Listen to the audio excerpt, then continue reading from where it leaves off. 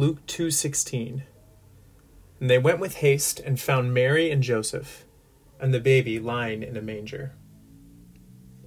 So verse 16 is naturally a progression from verse 15, that shepherds make a plan to go visit Bethlehem and to see what has happened. That plan itself is a response to verses 8 to 14, that the angel of the Lord has given them a message that the Messiah child has been born in Bethlehem. And so verse 16 is their response. They go with haste. It's probably not talking about like sprinting or just the speed with which they went, but it's the response time. So they immediately make a plan, and then they immediately follow through on their plan. They hear from the angel and they say, we've got to get to Bethlehem as soon as possible.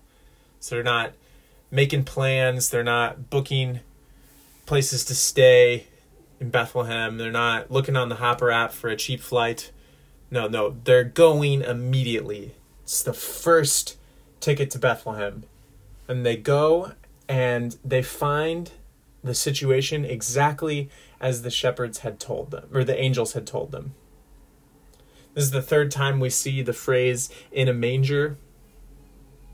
And that's just to highlight again the drastic difference between the person, the fully God, fully man person lying in the manger, and then the manger itself. The King of the universe has come down, taken on human flesh, and is lying in a manger.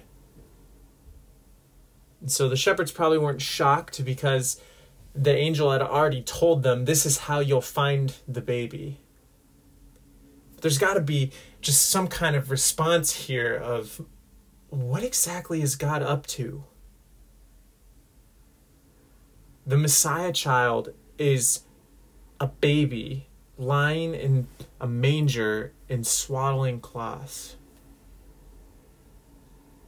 What's going on here?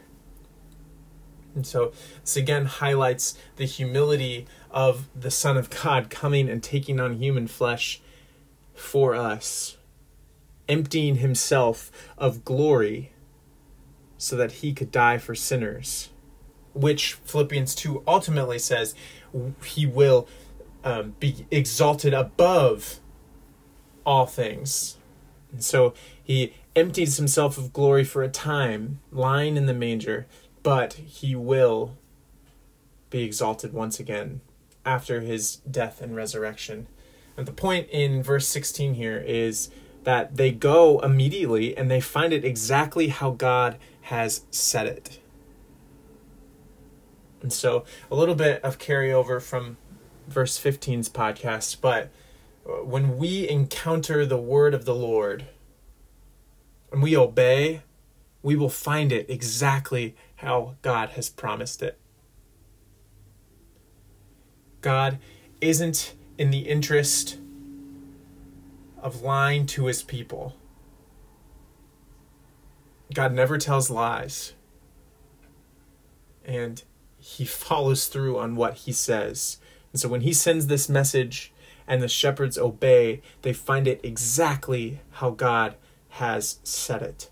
And so we can both praise God's faithfulness to what he says in his word, and we can again ask for the same attitude as the shepherds, that God, would you help us to encounter your word, to trust your word, to obey your word, to believe your word, and then to see you deliver on your word.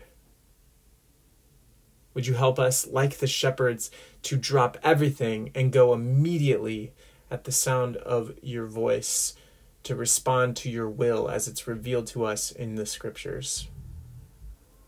God, would you help us to be obedient? And then, God, would you give us the joy of seeing your promises delivered exactly as you said they would be? It's in Jesus' name. Amen. And that is Luke chapter 2, verse 16.